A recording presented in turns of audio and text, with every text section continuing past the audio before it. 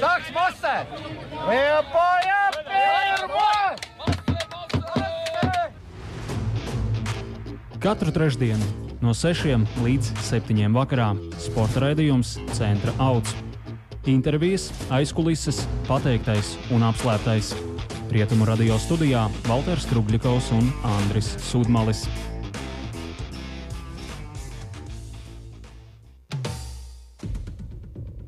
Labs vakars! Sveiciens jums, dārgie Rietumu radio klausītāji! Nu jau trešdienas vakarā, 6. janvārī, ir 6:08 minūtes, un arī šajā gadā trešdienās izņēmums nebūs. Raidījums par un ap sportu Centra auts, un ar jums kopā arī ierastais sastāvs Valters Krugļikovs un Andris Sudmalis. Sveicināt, labvakar! Ņem man vārds no mutes ārā. Jauns gads, vecs sastāvs, vecs tematika. Cerams, ka daudz jaunu notikumu būs mums šajā gadā. Droši vien, ka ņemot vērā to, ka ir pats gada sākums ar Valteru, mēs esam vienojušies, ka varbūt mēģinām atskatīties uz pagājušā gada tādiem spilgtākajiem atmiņā paliekošajiem notikumiem Liepājas, Latvijas pasaules sportā, un varbūt paralēli arī paraudzīsimies nedaudz uz priekšu, uz to, kas mūs gaida šajās, mazāk par 365 dienām. Ja? Par 6 dienām mazāk, jā. Tieši tā. Sākam varbūt ar to, ar ko bieži vien šo raidījumu mēs esam sākuši un laikam visvairāk arī runājuši.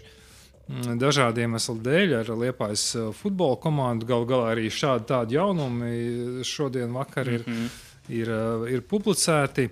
Atskatoties uz pagājušo gadu, atceramies to, ka ar lielām cerībām gaidījām 20. gadu. Komanda bija pārbūvēta, neteiksim, virzienā uz sastāvu gados atjaunināšanu, bet drīzāk jau uz tādu pieredzes virzi. Un uz titulu iegūšanu skatījāmies, jā, vismaz uz cīņu par medaļām, uz kvalificēšanos Eirokausiem.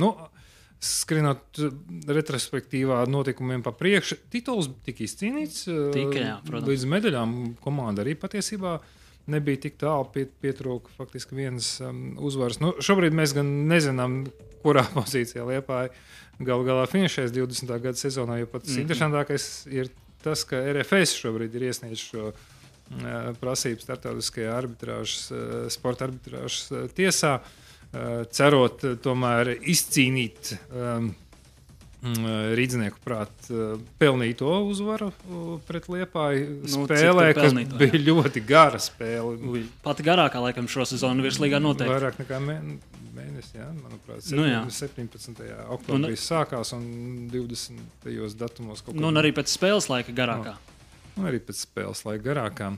Liepājnieki uzvarēja šo maču, bet atceramies, spēle tika pārtraukta Daugavas stadiona apgaismojuma problēmu dēļ, elektrības padevas dēļ. Abas komandas uzstāja uz tehniskā zaudējuma piešķiršanu saviem oponentiem. Galā spēle tika pārspēlēta, Liepājnieki uzvarēja, un, kas interesanti, tieši tajā spēlē RFS zaudēja izredzes uz čempionu titulu, un Rīga savukārt šo titulu nodrošināja.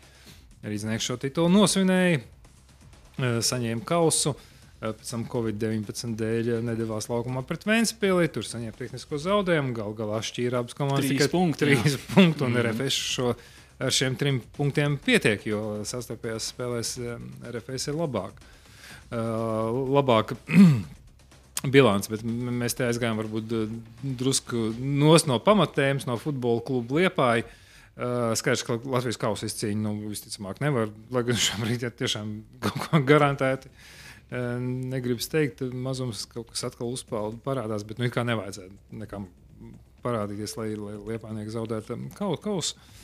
Bet runājot par čempionātu, jā, ar lielām cerībām, tur atceramies, ka gandrīz jau faktiski Liepājnieki bija devušies ceļā, jau gatavojās braucienam uz sezonas pirmo spēli, tad iejaucās Covid-19, un patiesībā sakot, Covid-19 iespējams arī zināmā mērā ietekmēja futbola klubu Liepāju, jo, ja komanda 2 reizes dodas uz treniņu nometni Eiropas dienvidos, tas nozīmē, ka viņi ir ieguldījuši pietiekami labu darbu, labos apstākļos trenējušies, iespējams, ka ieguvuši zināmas priekšrocības vismaz pret daļu no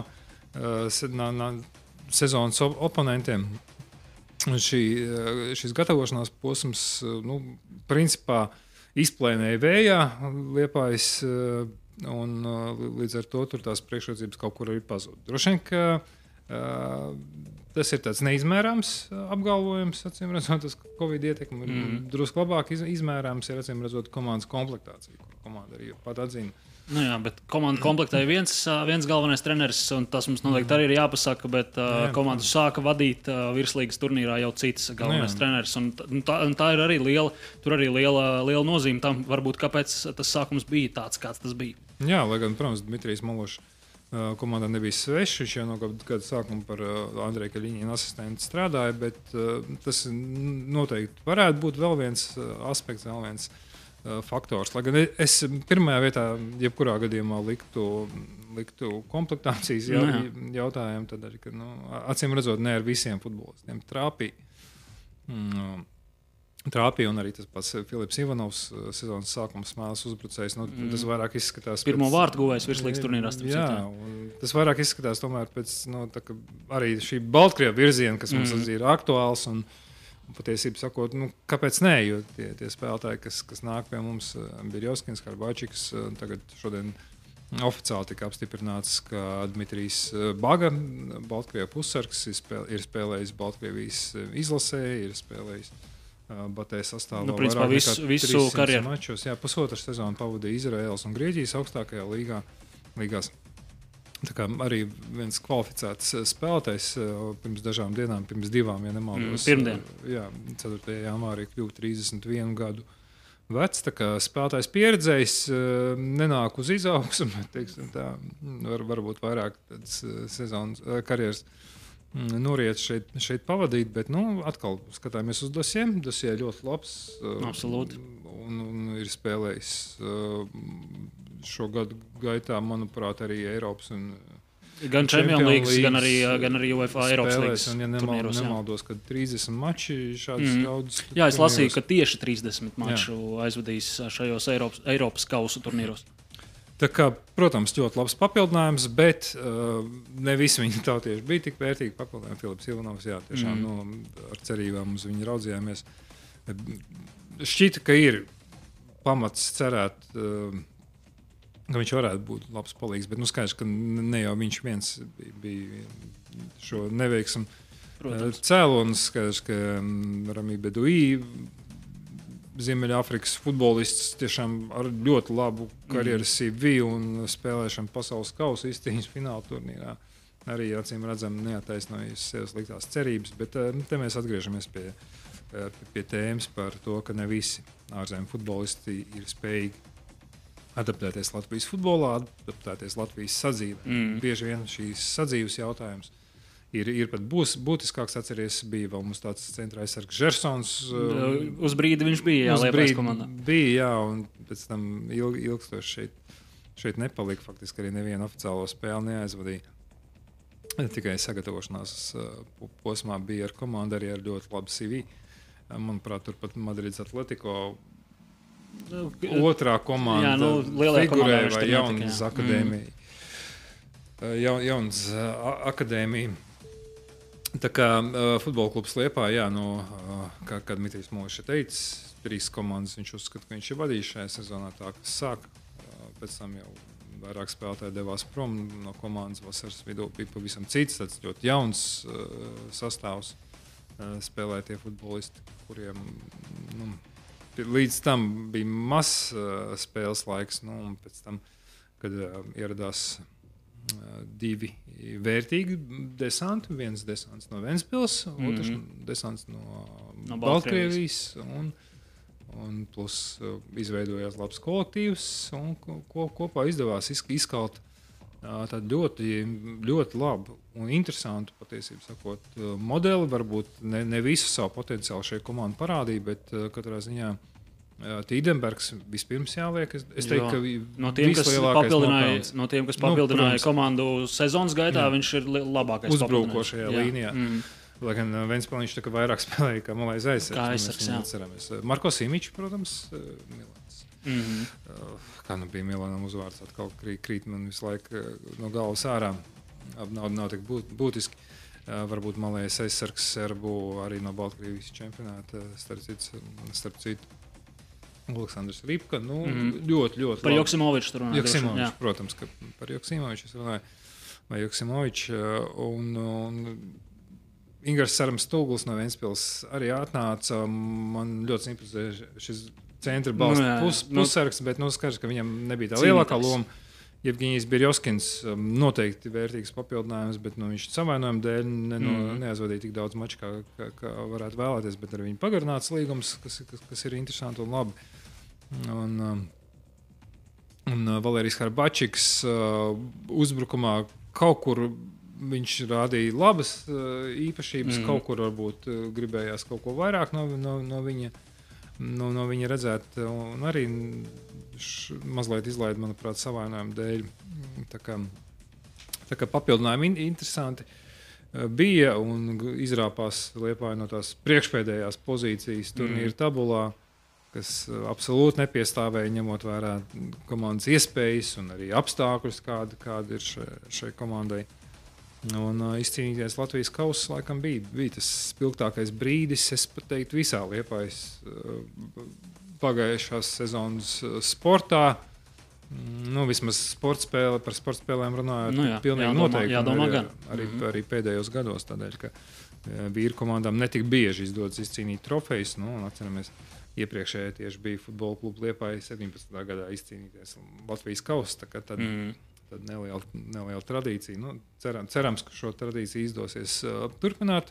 Ieskatījāmies mazliet jau nākamajā sezonā. 11. janvārī komanda atsāks treniņus, sāks gatavoties jaunajai sezonai. Ja nemaldos, rīt 7. janvārī tiekas virslīgas pārstāvi, lai runātu par nākamās sezonas kalendāru. Paredzēts šo sezonu sākt 12. martā. Vai tas izdosies, tas ir jautājums, jo visām komandām vajadzētu 6 nedēļu, pusotru mēnešu vismaz gatavošanās posmu, un šeit mēs atceramies to, ka ne visās komandās visi spēlētāji ir pilngadīgi, ne visās komandās visi spēlētāji ir profesionāli līgumiem, un šis profesionāļu un nepilngadīgo jautājums aspekts varētu būt tāds lielāks vai mazāks. Man ir grūti izmērīt šobrīd kāds, bet šķērslis pilnvērtīgam sagatavošanās. Bet ņemot vērā, ka amatieru sportisti ārpus telpām drīkst trenēties un sportot, tad es nedaudz pat sāku domāt, vai šiem amatieru un pusprofesionāļu sportistiem nebūtu ļauts spēlēt tomēr virslīgā, kas ir profesionāla līga. Labi, tur amatieru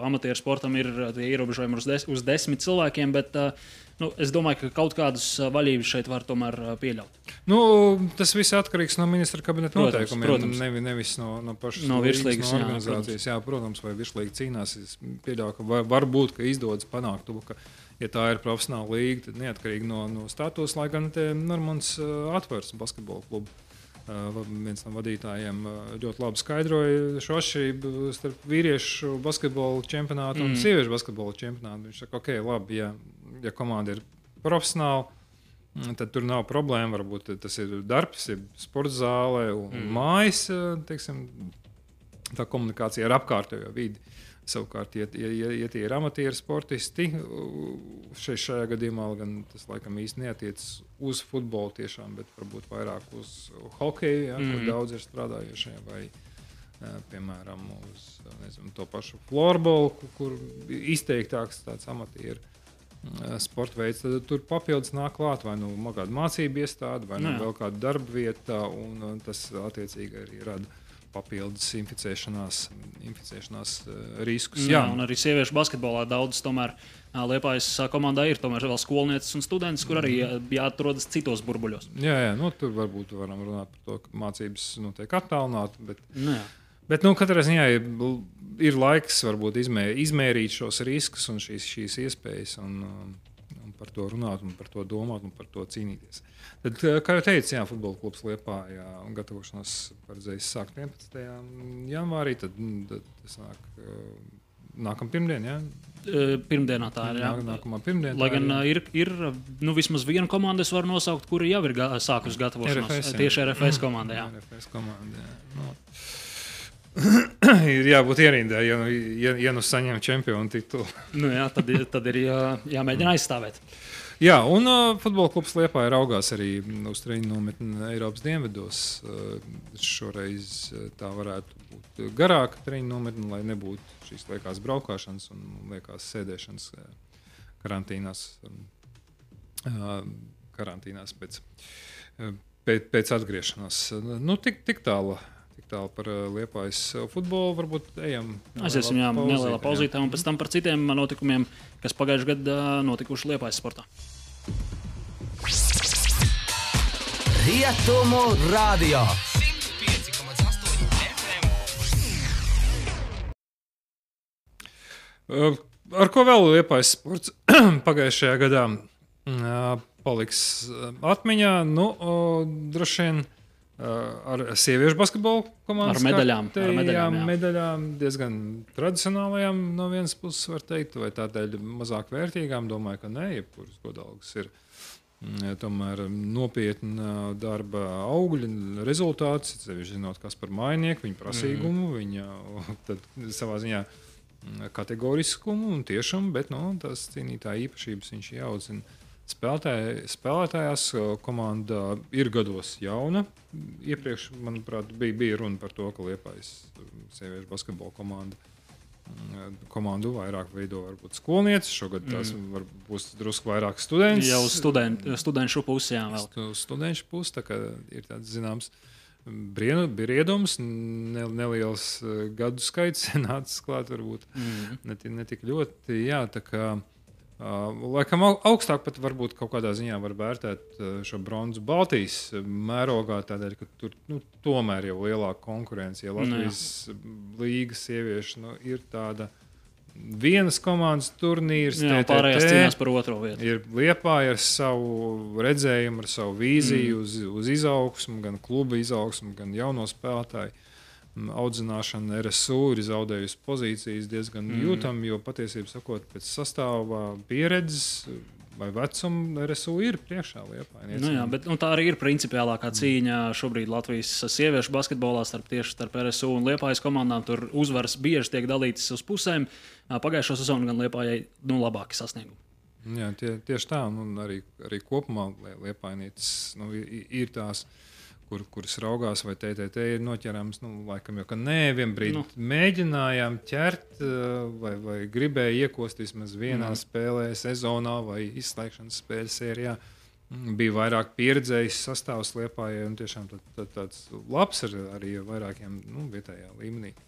Sieviešu basketbolā skanīgiem vārdiem, uzvārdiem, plus jaunās talantīgās spēlētājas, bet diez vai ir vērts darīt to, ko kādreiz darīja CS.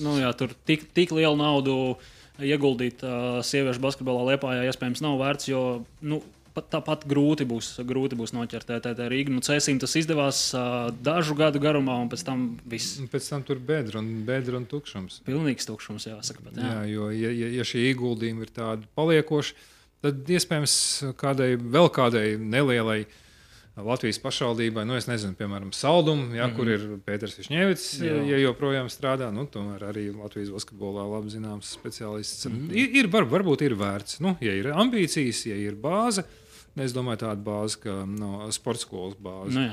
Un komanda, nav problēma, ja tā ir arī vienīgā komanda, pieņemsim pilsētā, vai tā vienīgā komanda, kas ir spējīga izcīnīt panākums, teiksim. Tad jā, no Liepājas pozīcijām raugoties, tas būtu ekonomiski nepamatot ņemot vērā to, ka sponsorēšanas princips un tradīcijas mūsu valstī ir tādas, kādas tās ir, un tās nav tik ļoti spēcīgas. Un pašas pateicīgākās. Jā, un it sevišķi sieviešu sportā. Komanda pilsētā ir vēl arī vīriešu basketbola komanda ar ļoti labām tradīcijām. Protams, arī sievietēm tādas ir, bet vīriem skaidrs, ka tās ir vēl labākas. Ir futbols, protams, grants vietējais. Ir hokejs ar lielām ambīcijām, labām tradīcijām un ar labu sistēmu. Ir individuālie sportisti augsta līmeņa. Visu naudu ieguldīt. Tur būtu ļoti daudz. Tur būtu, TTT Rīga, es nezinu precīzi ciparus, bet viņiem ir tik liela nauda, cik dažām pat iespējams vīriešu basketbola komandām Latvijā nav. Nu, ļoti iespējams, un to arī apliecina sastāvs.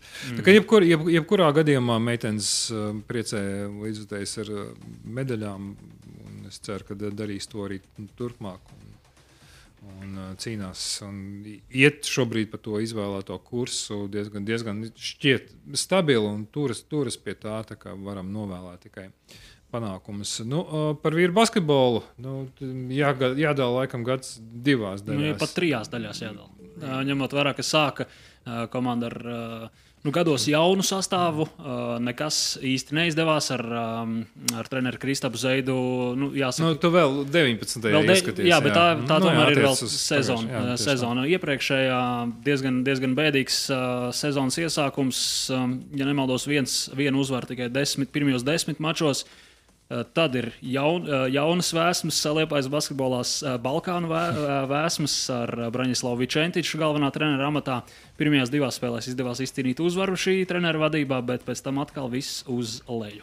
Jā, viss uz leju, un Balkānu desants nebija tik produktīvs kā Ventspils un Baltkrievu desants Liepājas futbolā, ja mēs varam jokot, un arī sākās tad Covids, un tad tie, kas varēja glābties, evakuēties. Tie arī to darīja. Tie to darīja, un komanda palika apmēram turpat, kur iepriekšējās, jau varam teikt, 3 sezonas laikam, vai pat 4. 3, jā. 3 laikam, jā. 2 Artūrs Talberga vadībā, un vēl viena pirms tam Agri Galvanovska vadībā, kur viņš arī bija. Tas ļoti lielos taupības apstākļos bija spiest pabeigt pavisam zaļas sastāvu. Labi, bet tik zaļš sastāvs, kāds tas bija pagājušās sezonas beigās, laikam nekad nav bijis Liepājas komandām, ja pat Latvijas universitātei zaudējums ar 30 punktu starpības sezonas pašā pēdējā spēlē. Nesen tieši man iekrita acīs beigu sastāvs. Lai gan daži uzvāri tur ir tādi, ka redzam šogad pat Ogres sastāvā, tā kā tie spēlētāji atsevišķi ņemot varbūt nebija nemaz tik slikti, bet tā komandas ķīmija, acīm redzot, bija pilnībā nekāda. Pilnībā nekāda, un tā pārbūve bija likumsakarība, pārbūve, starp citu, notika arī pašā klubā.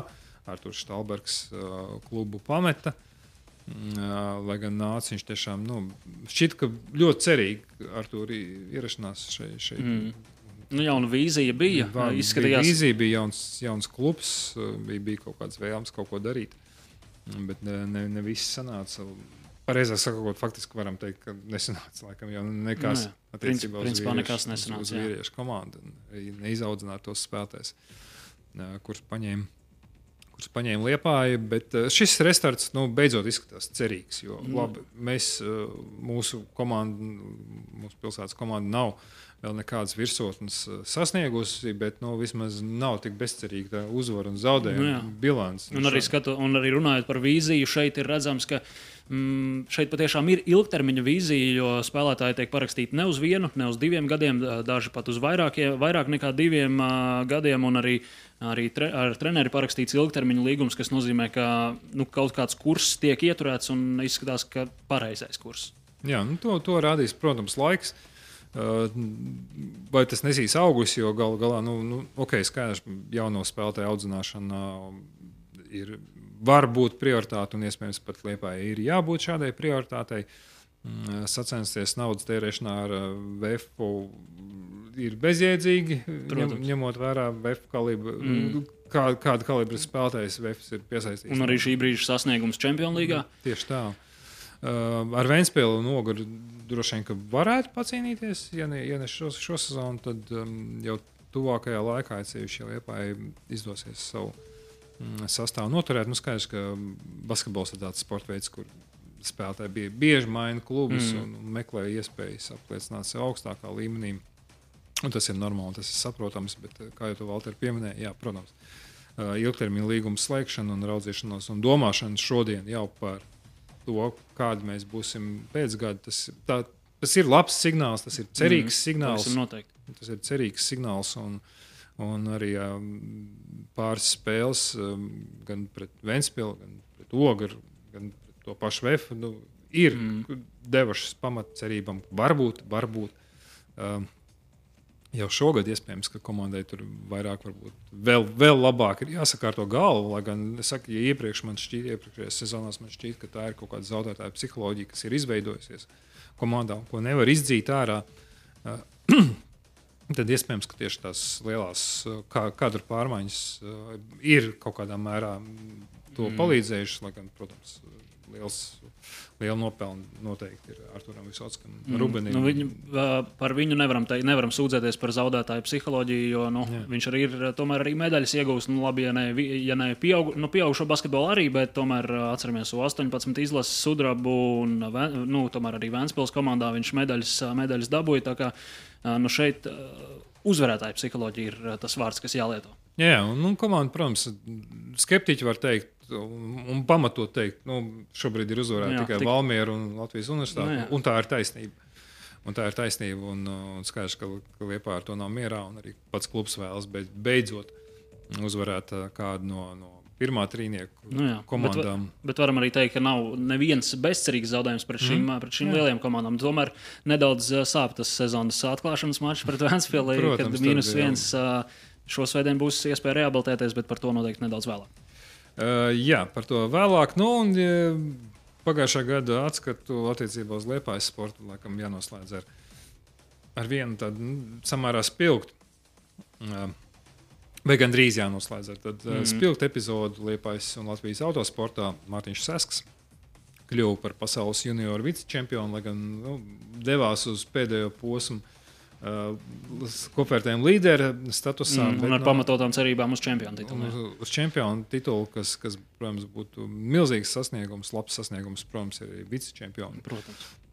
Tituls, tā kā Mārtiņš startējot junioru konkurencē, ir spēris, jāsaka, ir spēris vēl vienu soli, labu soli, kvalitatīvu soli uz priekšu, lai gan, protams, arī autosports Covid dēļ ir diezgan daudz cietu, bija bez braukšanas prakses, bez tādas sacensību pieredzes, kādu droši vien, ka varētu vēlēties, lai gan visi, protams, bija vairāk vai mazāk vienādos apstākļos vai līdzīgos apstākļos vismaz, un neviens to neieguva. Bet skaidrs, ka Mārtiņš Sesks ir spēris iepriekšējos gados gājis tādus pakāpienu pa pakāpienam, nekur augstu nav lēcis. Skaidrs, ka Latvija ir maza valsts, atkal atgriežamies pie finansēšanas un sponsorēšanas jautājumu. Mārtiņš pats ir atklājis, ka ir grūti un vēl pirms pēdējās, kaut kādu laiku ilgāk vai mazāk, pirms pēdējā posma stāstīja, ka, patiesībā sakot, trūkst vēl finansējumu, lai piedalītos pēdējā posmā.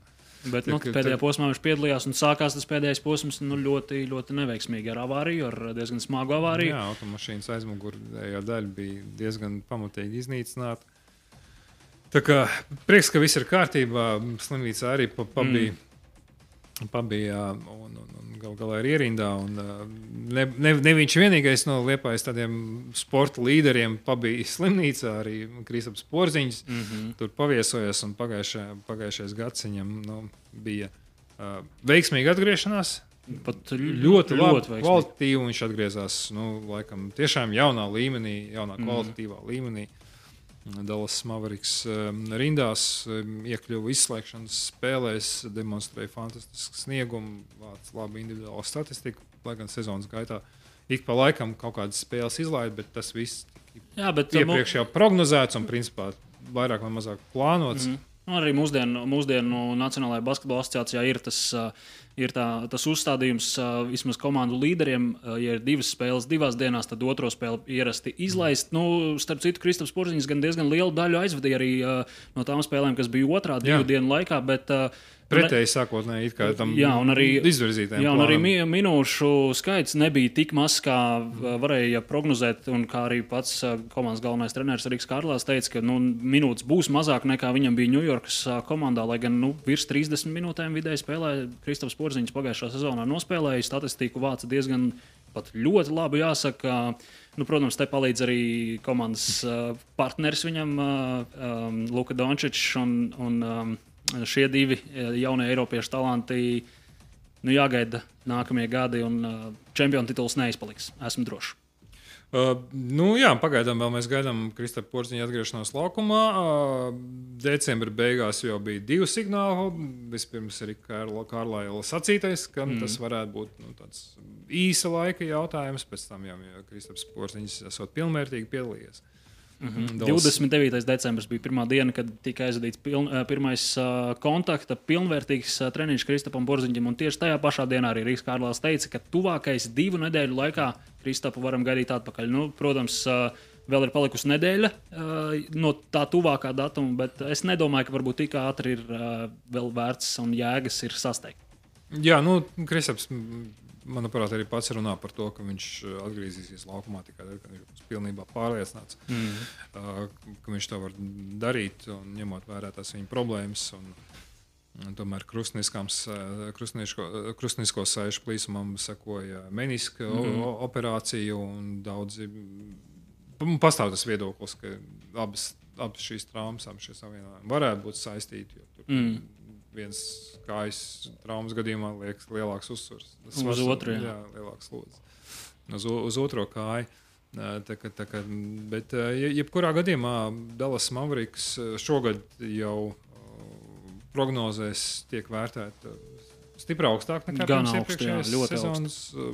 Manuprāt, optimistiskākā, ko esmu redzējis, pat 2. vieta rietumu konferencē, ja nemaldos Forbes vērtējumā. Kaut kur pirmajā 5. var būt šī komanda. Protams, nosacījumi ir Kristaps Porziņas ierindā, ja ap 2 komandas tev pieminētie līderi, abi eiropieši, veic savu darbu, bet izskatās, ka tā tas varētu notikt. Jā, sezonas ievads gan Dallas Mavericks nav pats spožākais, 7 spēles līdz šim aizvadīts, 3 izcīnīts uzvaras. Jā, bet 3. uzvara arī pacēla reiz no pēdējās vietas konferencē uz 9. Uz 9. Jebkurā gadījumā jau pie play-off zonas, tā kā sākums ļoti blīvs un kopvērtējums. Un ņemot vērā arī to, ka sezona ir nedaudz saīsināta par 10 spēlēm, 82 spēļu vietā būs 72.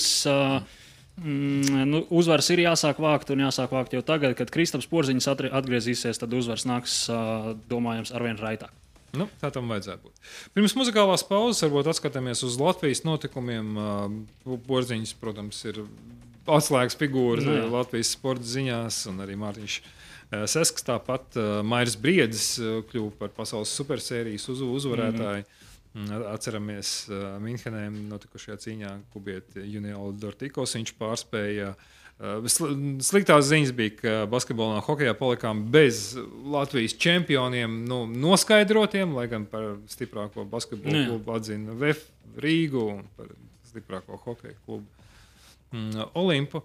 Rīgas Dynamo gan netuvu nav stiprākais hokeja klubs. Knapi izglābās no pēdējās vietas pagājušajā sezonā. Minskas Dynamo ir vienīgā komanda, ko Rīgas Dynamo izdevās apsteigt, bet šī sezona iesākās un turpinās ļoti, ļoti, ļoti vāji. Jā, es neesmu liels sekotājs Rīgas Dynamo spēlēm, tad nedaudz pārsteigts bija 40 mači aizvadītā aptuveni. Un 4 uzvaras pamatlaikā. Un vienu uzvaru papildu laikā. Labā ziņa, ka pēdējās 2 spēles, ja nemaldos, ir uzvarēts. Un tā ir pirmā Maskavas komandām, tā kā varbūt īslaicīgs, tikai uzplaiksnījums veiksmes, varbūt ilgāks to laiks rādīs. Bet gan dodamies mūzikas pauzē un paraugamies uz pasauli. Rietumu radio.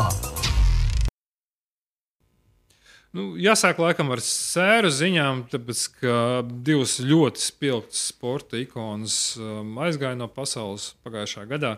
Gada sākumā tas bija Kobe Bryants, kurš gāja bojā helikoptera avārijā, dodoties tieši uz basketbola spēli. Jā, uz meitas basketbola spēli.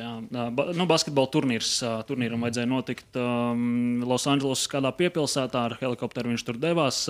Neskaidri laika apstākļi tajā dienā un diezgan traģiska avārija. Visi, kas atradās helikopterā, arī aizgāja tai saulē.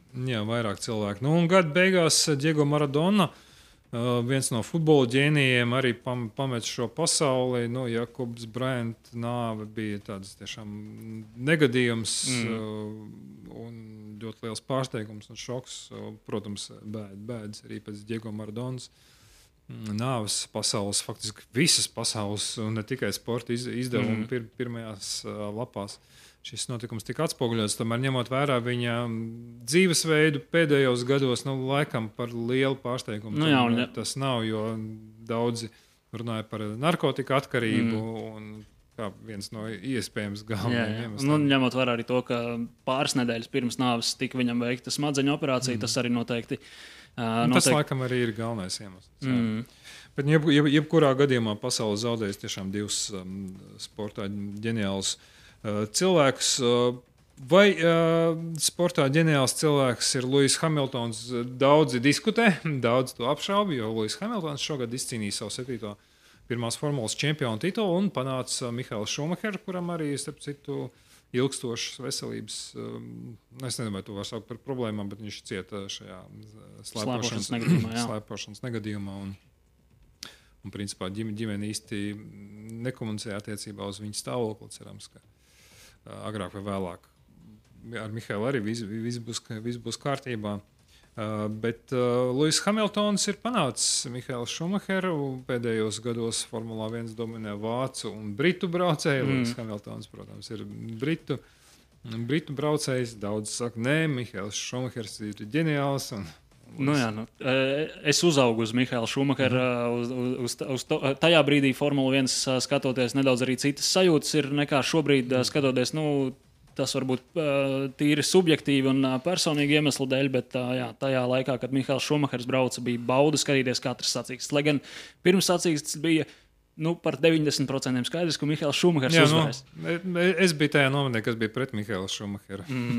Es varbūt nebiju tieši par Mihailu Šumacheru, bet par F1 tajā laikā kā tā. Jā, F1 bija aizraujošs svētdienas vakar galvenais notikums viennozīmīgi, un pēc tam kaut kā pēc tam sāk zust intereses. Pat nezinu, vai tas ir subjektīvi, vai tas ir objektīvi, tādēļ, ka pašas sacensības zaudēja kaut kādu savu spožumu un varbūt romantiku, bet jebkurā gadījumā raudzīsimies, vai nākotnē Lewis Hamiltons kļūs par čempionu tituliem bagātāko. Viņam ir tāda iespēja, protams. Viņam tāda iespēja, protams, ir. Citu leģendu sporta Los Angeles Lakers, ja reiz pieminējām Kobe Bryantu, tad zīmīgi, ka tajā pašā gadā Los Angeles Lakers pēc 10 gadu pārtraukuma izcīnīja 2010. Gadā pēdējo reizi bija tituls Los Angeles. Izcīnīja savu 17. Jā, bija Los Angeles Lakers tituls. Šoreiz gan dīvainos, interesantos apstākļos šis NBA burbulis bija izveidots Floridā, Disneja pasaulē un bez skatītājiem, tikai un vienīgi ekrānos mēs redzējām skatītājus, bet tomēr spēles bija aizraujošas šajā burbulī, ļoti daudz aizraujošu spēļu. Lakers gan playoff izcīņā, varam teikt, ka pārbrauc pāri visiem. Zaudēja tikai 4 spēles 4 sērijās un uzvarēja 16 spēles, kas ir ļoti, ļoti apsveicams un ļoti augsts sasniegums. Karalim Džeimsam kārtējais tituls. 4. tituls 10 finālos. Daudzi mēļo, ka viņam jāizcīna vismaz vēl viens tituliņš, lai tomēr tiktu garām Maiklam Jordanam kā visu laiku labākajam basketbolistam. Es šajā brīdī jau uzskatu, ka LeBrons James ir visu sasniedzis, ko viņš varēja sasniegt, un ka viņam ir jādod šis, protams, mēs varam atkal salīdzināt ēras un tā tālāk, bet tomēr LeBrons James, vismaz manā uztverē, ir visu laiku labākais basketbolists. Man tas ir Maikls Jordans, protams. Minhens Bayern pagājušajā gadā bija pasaules labākais klubs, es domāju, reiz uzvarēja Čempionu līgā. Protams, viss cieņa Copa Libertadores, Brazīlijas un Argentīnas čempionātiem, bet Eiropas Čempionu līga ir laikam turnīrs karaliskākais no karaliskajiem turnīriem. Minhens Bayern tur arī uzvarēja. Vairāki spilgti notikumi patiesībā un nenotikumi pagājušajā gadā saistībā ar futbolu. Daudz uzskata, ka Pols Roberts Levandovskis ir aplaupīts, tādēļ, ka netiek pasniegta zelta bumba, un Roberts Levandovskis ir spilgtākais Minhens Bayern spēlētājs, viens no rezultatīvākajiem daudzu gadu garumā. Turpat kaut kur blakus Cristiano Ronaldo un Lionelam Messi skaidrs, ka šis duets ir unikāls un fenomenāls, un Roberts Levandovskis, lai kā viņa faniem tas nepatīk, Laikam ir kaut kāda pussolītais. Bet pagājušajā gadā Roberts Levandovskis bija pelnījis saņemt. Tie, kas seko līdzi futbolam, tiem es domāju, ka te nevienam nav šaubas par to, ka Roberts Levandovskis pagājušā sezonā bija labākais futbolists. Viņš arī saņēma FIFA, UEFA balvas, viss ir kārtībā ar to, bet zelta bumbu, un tā ir... Tas ir vairāk nekā Grammy vai Oskars. Futbolā tas ir pats augstākais sasniegums, ko tu vari sasniegt individuāli kā futbolists.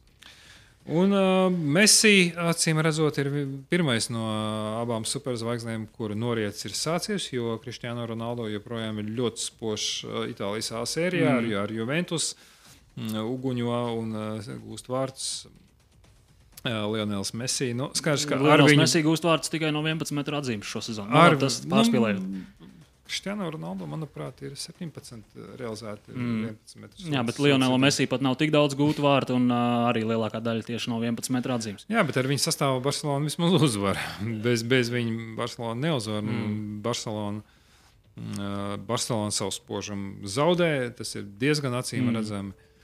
Tāpat kā kaut kādā ziņā varbūt pat arī Madrids Reāli, bet, ja Madrids Reāli vispirms zaudēja Cristiano Ronaldo, bet Cristiano Ronaldo no šī transfera kaut kādā ziņā iespējams pat ir ieguvējis. Tad Lionels Messi kaut kādā ziņā šobrīd varam teikt ir zaudētājs, un Barcelona no viņa palikšanas, vai ir zaudētāji vai ieguvēji, grūti pateikt, ieguvēji, jo atstāja savās rindās tādu spilgtāko savu visu laiku spēlētāju. Protams, ir citi leģendāri bijuši, Hans Cruyffs, piemēram, bet Lionels Messi tas ir unikāls spēlētājs pasaulē.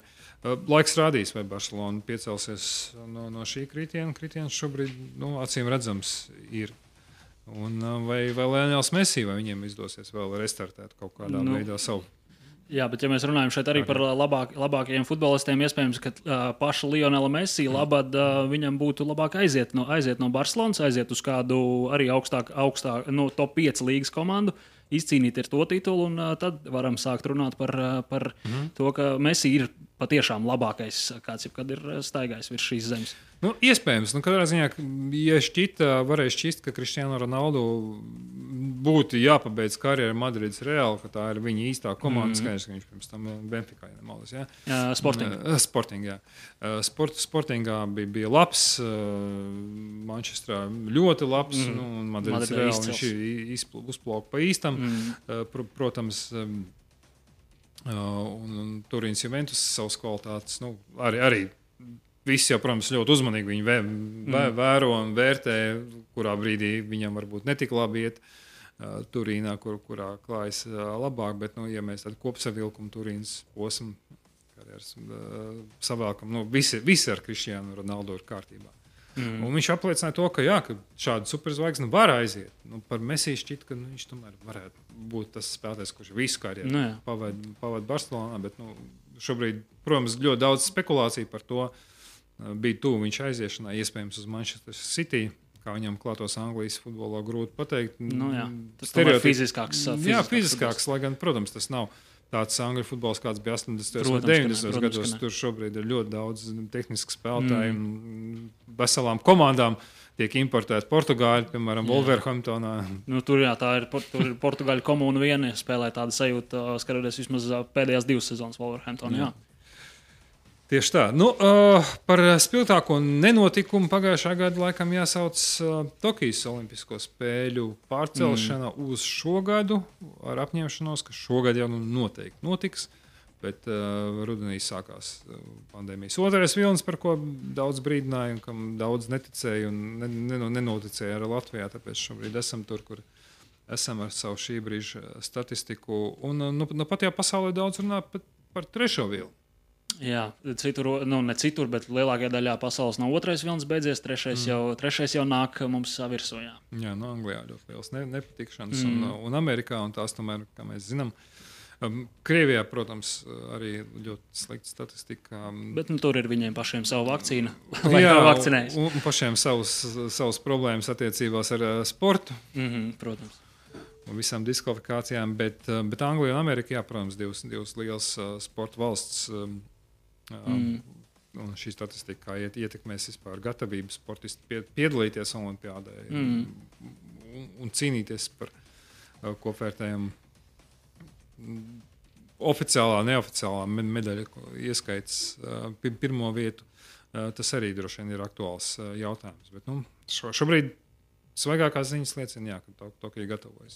Tokija gatavojas, bet vai Tokija būs gatava un vai pasaule būs gatava Olimpiskajām spēlēm, tas ir vēl liels jautājums. Runājot vēl nedaudz par pandēmiju un atgriežoties uz futbolu, Premjerlīgā 40 inficētie pēdējā šajā testēšanas reizē, kas ir lielākais inficēto skaits, kāds ir bijis Premjerlīgā kopš pandēmijas sākuma. Jā, un pirms dažām dienām arī atcēla vairākas spēles. Jau ir 3 spēles atceltas kopā Premjerlīgā, tā kā tur arī sāk izskatīties pēc lielākām problēmām. Jā. Ja reiz sāk runāt par Premjerlīgu, laikam jāpiemina Liverpooli un tās pirmā uzvara 30 gadu laikā, krietni ilgāk bija jāgaida nekā Los Angeles Lakers līdz triumfam.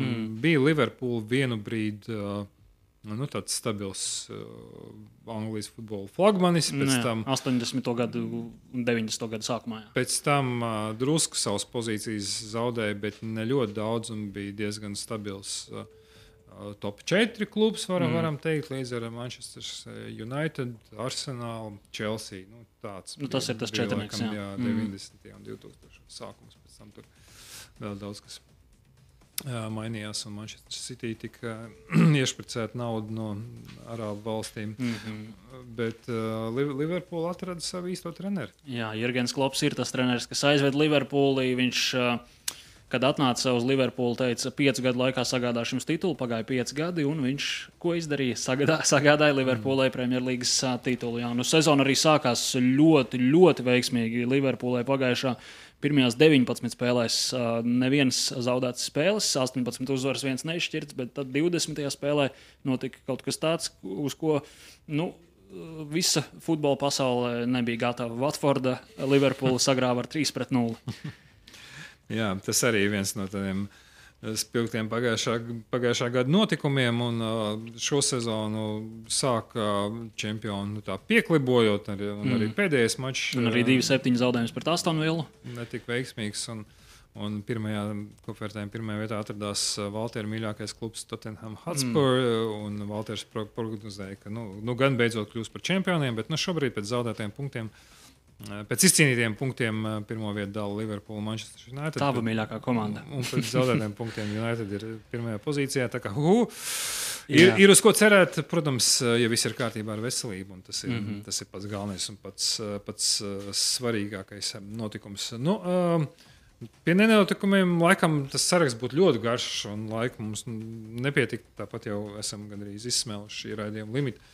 Varam atgādināt, ka nenotika vēl vairākas nozīmīgas sacensības, tā skaitā arī Wimbledonas atklātais tenis čempionāts. Arī French Open nenotika. Un daudzas sacensības tika pārceltas, un Eiropas futbola čempionāts, protams, par to vajadzēja pat arī sākt. Kas notiks un nenotiks šajā gadījumā, to laiks rādīs, raudzīsim, cerams, ka būs vairāk sarīkumu, kas notiks, nekā nenotiks. Uz to mēs visi ceram. Lai gan statistika nav laba un nav cerīga, bet cerības vieš vakcīna. Jā, un jau otrā Eiropas Savienībā apstiprinātā vakcīna, Moderna, šodien tika apstiprināta, tā kā cerības mums ir. Ar šādu notu arī raudzīsimies uz to, kas ir jāredz. Tas ir jāredz. Labā ziņa, ka ir ko redzēt, cerams, ka būs ko redzēt tiešām. Nedēļas nogalē atgriežas Latvijas-Igaunijas basketbola līga. Bet, jāsaka, laikam Latvijas līga, jo šobrīd tikai Latvijas komandas startēs. Ļoti iespējams, ka tā tas šo sezonu arī būs. Jā, svētdien basketbola klubs Liepāja 17. uzņems Ventspils spēli, kurā liepājnieki cerēs uz uzvaru, kāpēc ne? Domāju, ka ir pa spēkam tas Liepājas klubam klātienē. Šo maču vērot varēs varbūt tikai daži cilvēki. Jā, izredzētie. Bet visiem pārējiem jāmeklē tā Best for Sport kanāla. Jā, sekojam un jūtam līdzi saviem sportistiem, bet mēs ar jums tiekamies jau pēc nedēļas. Vislabāk jums veiksmīgi. Atā. Sāks mosēt! Liepāja pirmajā! Katru trešdienu no 6 līdz 7 vakarā. Sporta raidījums Centra auts. Intervijas, aizkulises, pateiktais un apslēptais. Rietumu radio studijā Valters Krugļikovs un Andris Sudmalis.